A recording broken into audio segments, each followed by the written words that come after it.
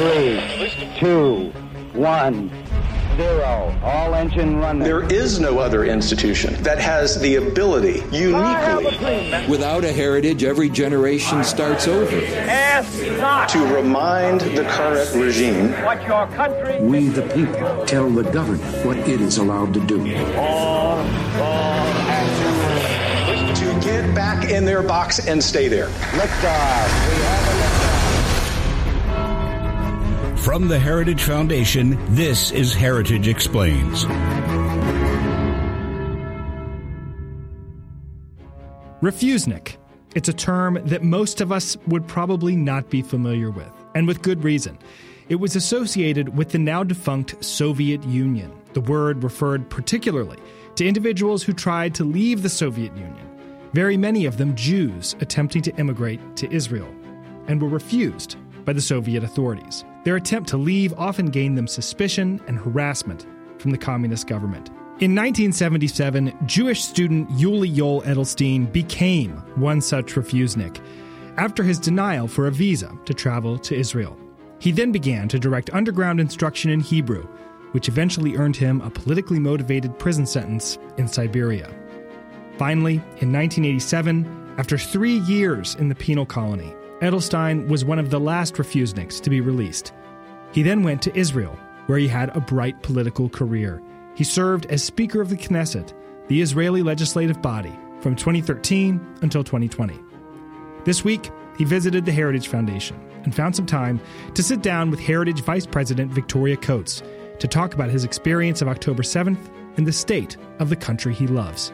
A quick production note, we had a small technical glitch at the beginning of this interview. You'll notice that one of the microphones sounds a little off, but it resolves after about 30 seconds. Thank you for bearing with us. Enjoy the interview. Yuli Edelstein, the chairman of the Foreign Affairs and Defense Committee of the Israeli Knesset. It is a great pleasure to welcome you to the Heritage Foundation and to Heritage Explains. Welcome. Thank you very much. Thank you for having me. It's a great honor. Well, it is an extraordinary time in which the United States and Israel find ourselves in the post-October 7th world. It is enormously challenging, but I think brings into clarity the critical nature of the U.S.-Israel alliance. And we just out of circumstances had a public event at Heritage on October 23rd. It had been scheduled actually for April, got moved to August, rescheduled to October. So I can't claim we planned it, but it happened at obviously a critical moment. And the purpose of the event was to discuss the U.S.-Israel alliance at 75. And in my reflections on that event, I went back to the Iron Wall, the Jabotinsky essay from actually 1923, from 100 plus years ago, and very much made it our metaphor for that event and for our policies going forward, that the alliance should become the Iron Wall, that this is should be the proof to the enemies of Israel that Israel is not going to cease to exist because the United States won't let it. And we have to find a way to nurture our relationship going forward that is very positive and beneficial to both of us. I have no doubt that we can do that, but it will also mean bringing both the Israeli and the American people along and explaining to them why this is so critical and what our vision is. And I think from your perspective as a legislator in Israel, at the most senior levels of international affairs, you can really help our Heritage members understand from an Israeli perspective that significance. So my first question for you is just what is the mood in Israel? We went through our version of this with 9/11. I think we can all remember the days after that. I was struck by what you said in our private meeting about needing to get through the anger before you can start the fighting. I remember Secretary Rumsfeld telling me repeatedly about those days in September 2001, everybody saying, we've got to go fight, we've got to go get them. And his needing to be that break, we need a plan. They did not have a current plan for Afghanistan. We can't just throw people in there. Now we're 3-4, almost 4 months out from the attack. What is the mood in Israel? I think it's a combination of an obvious trauma from what happened. I don't think that anyone could believe that after the Holocaust and the creation of the State of Israel, we would be witnessing atrocities of the kind we all witnessed, unfortunately, on October 7. Combined with anger that you mentioned, and it was, I think, a very good idea that Israeli army didn't move in, didn't start the boots-on-the-ground operation immediately after October 7, but rather reshaped itself and prepared better plans. And you can only imagine that the top military servicemen were also in a terrible trauma, felt obviously the guilt about what happened. But having said that, I think that the Israelis once again showed incredible spirit. And we are used to all kinds of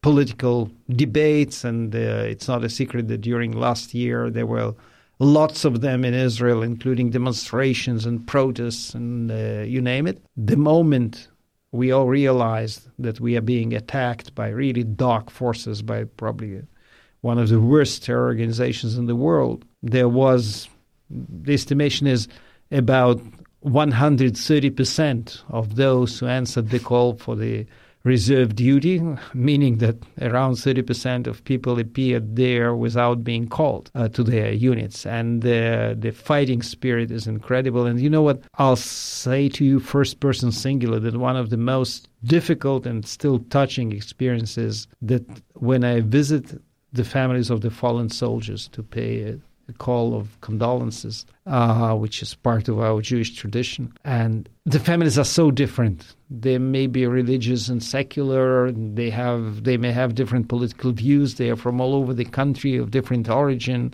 native-born Israelis and recent immigrants, and you name it. And there was never one case that when I would get up to leave, the father, the mother, the uncle, the brother wouldn't say, "And just remember, if you don't want us to say that our son, brother, you name it, fell in vain, you have to continue, you have to bring us the victory. We lost our loved ones, but you bring the victory." This is the spirit in Israel. And I would add to that what you started talking about, that it was heartwarming to see that we were not alone in this struggle, and the alliance with the United States proved itself yet again. It's not a secret that we had different approaches to different tactical issues, but I think that the fact that we saw American ships in the area and we saw supplies coming and we heard the messages coming out of Washington to all kinds of wicked neighbors that we still have in the area, that they should remember that Israel is not alone, was very, very important for us. And I would even dare say that this alliance, friendship, is built, it's not a one-way road. I think it's important for the United States, too, to have an ally that might be much smaller and went, as I honestly said, through a terrible trauma on October 7. But, United States can always know that in our troubled and problematic area, there is one country that will always be an ally and a partner of the United States, whatever the circumstances are. Well, and that's, I think, a critical point, that I think that the point that the alliance goes both ways sometimes is lost here in the United States, and the enormous value of Israel as a democratic ally of the United States, in a way kind of the tip of the spear of U.S. power in the Middle East. And one of the achievements that we're proud of from the Trump administration, I know you think I'm going to say Abraham Accords, but I'm actually going to say getting Israel into CENTCOM. And all that represented in terms of integrating Israel into the United States security architecture for the region. I remember when I first started looking at these issues and folks said, well, Israel's in EUCOM. And I said, why? It's not in Europe. And there were various explanations for that at the time, but the increasing warmth between Israel and some Arab neighbors has permitted that to happen. And so I think that going forward, when we're out of this crisis, will be a critical piece of what the Israel-America security partnership looks like over the next quarter century. And along those lines, in terms of the Arab response to both October 7th and to the war in Gaza subsequently. How do you measure that against previous responses to either the Gaza war in 2014 or the Lebanon war? How have they responded? You really put your finger in it, because I first of all think that the two things, that the issues that you mentioned are connected, Abraham Accords and CENTCOM. You're absolutely right. It probably hadn't been possible to transfer the responsibility to CENTCOM or whatever the proper formula would be without Abraham Accords and without the change of the atmosphere in the area. And I can't even start telling you. I would say it in a simple way. There was never one single meeting where Israeli military top brass would appear in front of my committee without mentioning CENTCOM. It's like mind-boggling to see how an issue that is kind of technical. Technical. I think that 99% of the Israelis wouldn't understand right now what we are talking about. I don't mean to offend anyone, but I think that among our listeners of this podcast would be many who wouldn't even appreciate this kind of a change. But with chief of staff of IDF and downwards, everyone is praising this kind of change, this kind of cooperation. And now to your point about the atmosphere. And this is something that I think is also very visible, though there are nuances. Because the obvious understanding would be that all the Arab countries condemn Israel for the war in Gaza, but it's so different from what we witnessed in previous days, and the operations were much smaller, and the attention to these things was much smaller.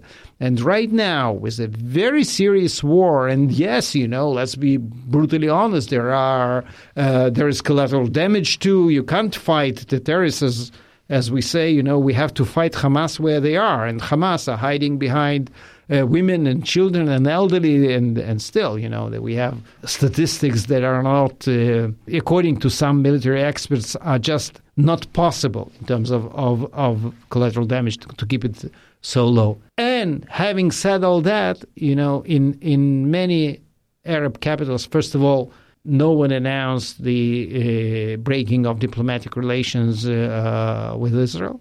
And the condemnation is there, but it's not what we used to hear under the circumstances. So what was true half a year ago is still true. There are many countries in the area that understand that Israel is part of the solution and not part of the problem in the Middle East. And Hamas did whatever they could, unfortunately, in a very successful way. I'm saying that obviously in inverted commas, to try to ruin this new atmosphere, the atmosphere of Abraham Accords. But it turns out that even with all the terrible atrocities and even with their obvious attempt to make it public, to make it, they were filming with GoPros, everything they were doing, even as someone rightly said, it's like, as opposed to the Nazis. Nazis were trying to hide the atrocities. Here they made them public on social media in order to try to change the atmosphere, and they didn't succeed. And the Abraham Accords hold, and the moment we'll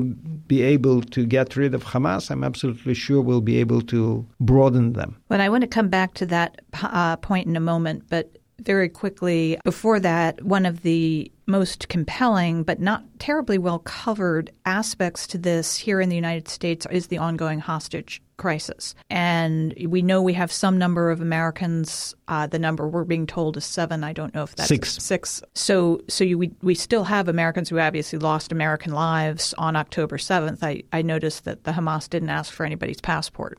They don't care. They don't really differentiate between us, which, they want to make that into a liability. I think we should make it into a strength. But how do you see the hostage situation now that Hamas rejected the most recent Israeli offer? How might that likely play out in coming weeks? First of all, you're absolutely right. Hamas was not asking for the passport or picture ID. By the way, among the hostages, there were Arabs, Muslims from the area who were working in Israeli kibbutzim or working at that Nova Music Festival, and they were also taken hostage. And it's difficult to say right now how things will develop. We had one military success, releasing a female soldier in the beginning of the military operation. Unfortunately, there were no successful releases via military operations. Maybe, God willing, there will be. But there are countries who are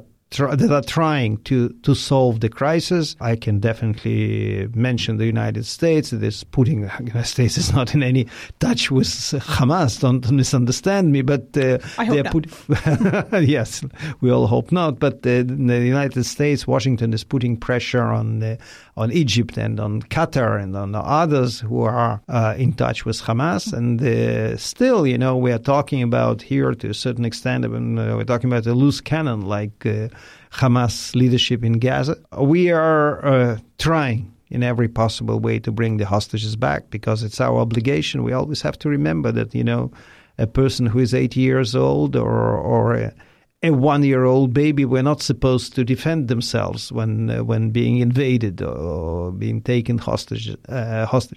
And here is the obligation of the state that failed to protect them, to bring them back. Easy to say, much more difficult to do. And sometimes we hear this phrase, whatever the price. And even when I sit with families of the hostages, which practically happens every day, I tell them that there's no such thing, whatever the price. And what if Hamas asks to rule Tel Aviv? Will we also pay this price? I mean, there are always logical limits, but we are doing everything we can because it's our obligation. And I hope that we will be successful. I won't go into details because I object to making details public for a number of reasons, but first and foremost because it's playing with the feelings of the families, and I always try to avoid this discussion in public. No, I appreciate that very much, and we've, of course, endured our own extended hostage ordeal in 1979,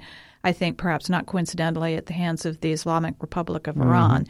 And they clearly have taught their Hamas students well how to exploit hostage-taking to inflict the ultimate terror and ultimate pain, particularly on the families. So along those lines, there has been a reluctance in some quarters in Washington to associate Iran directly with the attacks that most recently in Politico 3 days ago, there was an article about how Iran really doesn't control its proxies, Hamas, Hezbollah, and the Houthi in Yemen. That's always been difficult for me to believe because if absent Iranian support, train and equip, financing, there's no way these guys can pull off something as spectacular as October 7th. And I'm 100% convinced the Houthi did not figure out how to fire a ballistic missile on the internet, nor did they manufacture that ballistic missile, we hope, in Yemen. And what we're seeing now, since the attack on the base in Jordan that took 3 American servicemen and women's lives, is the United States starting to take more direct kinetic action. And they're doing it in Iraq and Syria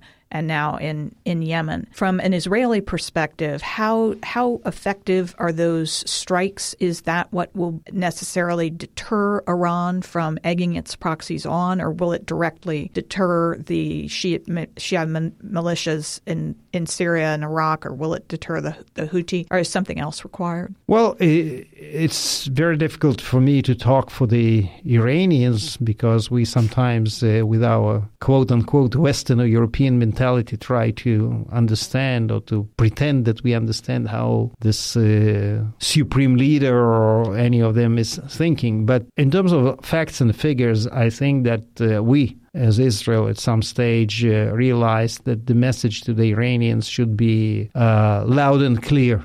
And I sometimes call it outing to the Iranians that, they can't hide behind the proxies and say, we are not involved, we don't control them, we don't know what they are doing. First of all, They financed them, they trained them, they supplied weapons. You're absolutely correct. It's not a stabbing in the dark alley. It's ballistic missiles, it's most advanced weapons, and not just in the hands of the Houthis, but also in the hands of Hezbollah and Hamas and you name it. And militias in Iraq, and definitely I express my condolences to the families of the American servicemen that lost their lives. And we know only too well what this price looks like. But I think that the United States of late also took a number of actions and sent clear messages to the Iranians that neither United States nor Israel are not going to continue this make-believe game and leave Iran outside of the picture. They will have to carry responsibility. It doesn't mean that tomorrow, we are attacking Tehran, but it means that the message to them is and should be very clear. They either put their proxies on the leash or they will have to deal with the consequences. And having said that, I totally understand that, if we take Houthis, they don't necessarily take marching orders from the Iranians right now. But it's because they know for a fact that the Iranians may tell them, to be more accurate and not to attack certain ships. But it doesn't mean that the Iranians tell them, guys, if you don't stop, we'll cut all the relations with you. We won't support you anymore. We won't supply you with weapons or whatever. If that would be the message coming from Tehran, all of a sudden, all those who are defined today as loose cannon will become, Sunday school pupils very quickly. Agreed. And then my last question for you is about something that's happened here at home. I was struck by your description of the unity in Israel after October 7th. And while I have not yet been able to be there myself, that is what I hear from everybody who visits, that it is an extraordinary sense. Unfortunately, we had rather the opposite experience here in the United States, where we have had, yes, very strong and I think bipartisan and nationwide, the vast majority of Americans have responded the same way with great support for Israel. But we have revealed in the course of this a noxiously loud and attention-grabbing segment of American society, which it cannot be denied, are anti-Semitic and pro-Hamas. And the fact that we've discovered them, and these are not the ignorant among us. They tend to be some of the most highly educated in terms of being on our academic campuses, and they are extraordinarily aggressively pro-Palestinian. And, as somebody who attended the University of Pennsylvania, I've been shocked by it. This is not what I think of as my alma mater. We are, as Heritage, very deeply concerned by educational institutions and what has happened to them over the last 15 or 20 years. Is there an awareness of this in Israel? Is it something that's covered in the news? And what do people think about it? There's a lot of awareness of that. We raised this issue with our counterparts in this country during even this visit and when people are coming to meet us in Israel. Once again, I'll use the same phrase. It's difficult for me even to understand this kind of mentality when people who look normal to you, and as you said, in some cases speak English of college professors, are well educated, on a very serious note, explain that Hamas is an organization of freedom fighters and Israel is like the new Nazis. So, look at issues. I even don't want to go into all these graphic descriptions, but there was massive rape for military purposes on October 7th. I'm saying that each time and I shiver. And all these, feminist women organizations, they are silent. They are silent. Some of them spoke 3 or 4 months later when articles appeared in major newspapers with facts and evidences. But before that, nothing moved them. And still there are many organizations that are not being moved. Or, you know what, I'll give you a recent example. And it's like, I don't know, funny or painful to talk about it. Yesterday, well, I don't know when this podcast will be on, but this week there was the Grammy Awards ceremony. And the Master of Ceremonies spoke about music that unites. And he mentioned different events where this music being part of the unity was broken. He mentioned a festival a concert in Paris and a festival in Las Vegas and in, if I'm not mistaken, in Manchester, England. And then there was a terrible attack on the Nova Super music festival. That happened, I guess, on the moon or on Venus, because the word Israel was not pronounced. It's taboo, you know. You can talk about atrocities committed at Nova Music Festival. You can't talk about atrocities committed in Israel. Grammy Awards, for God's sake. So this is something, as I've said, it's kind of on an animal level. It's not something that you can't logically analyze. But, you know, I do have to praise those who said that they wouldn't take it for granted that we can't change the situation. And they started talking to their alma mater, some of them being influential people, donors, you name it. And there were some results to that. And all of a sudden, the same universities that a day before spoke about freedom of speech and academic freedom got the message very well and changed their position and all of a sudden condemned or prohibited certain actions on the campus. So never say die. Let's not raise our hands when we see this ugly anti-Semitism. No, we won't cause it to disappear from this world, but to make sure that we as decent people, not just Jews and not just supporters of Israel, but decent people, we give it a fight. Once again, it always starts with Jews. It never ends with Jews. So this is something we have to keep in mind. No, that's critically important. And one of our initiatives here at Heritage for 2024 is we actually, fortunately, had already launched before October 7th a major initiative on anti-Semitism, particularly in America, and are going to specifically the critical race theory, the diversity, equity, inclusion, which has such a nice name but is such a pernicious force that basically has been part of this effort to cast Jews along with Americans as oppressors. And so what happens to them is legitimate. And this is all just so incredibly false. It is so prevalent. But the good news is we've already started that fight. Mm-hmm. And now we are very specifically bringing it, to the anti-Semitism problem set. So I believe we're at time. I could talk to you all afternoon. Yuli, you're a new friend, but I feel like you're an old friend. And we are so honored to have you here at Heritage and hope this is the first of many visits. Thank you very much. I really enjoyed our conversation, and I sincerely hope that we'll have a chance to discuss different issues next time. Never a dull moment in Israel, never a dull moment in the world, so we'll find a new topic. We'll come visit you in Jerusalem and do your podcast. Thank you. Thank you. Thank you to Victoria Coates and to Yuli-Yoel Edelstein for their contributions to this episode. You can find more from Victoria Coates on X at Victoria Coates, as well as at heritage.org. You can also find Yuli-Yoel Edelstein on X at Yuli Edelstein. Thank you, as always, to you for listening to Heritage Explains. If you have any thoughts, feedback, or questions, you can email us at heritageexplains@heritage.org. Take care, and we'll see you next week.